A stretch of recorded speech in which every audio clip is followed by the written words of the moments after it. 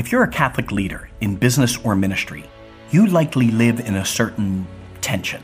It's a tension from trying to balance the things of the world, your everyday life concerns, with a desire to really live for the Lord.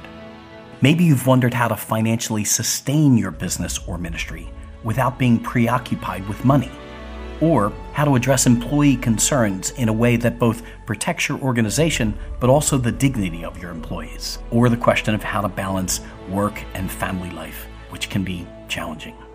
To help navigate these challenges, I'm launching a new podcast, The Catholic Entrepreneur. Each week, you'll hear compelling interviews and rich insights on issues such as business management, marketing, business finance, human resources, and more, all presented through a Catholic worldview. If you're a Catholic running a secular business, a leader of a specifically Catholic business or nonprofit, or a priest or religious with an entrepreneurial spirit, this podcast is for you. I hope you'll join us.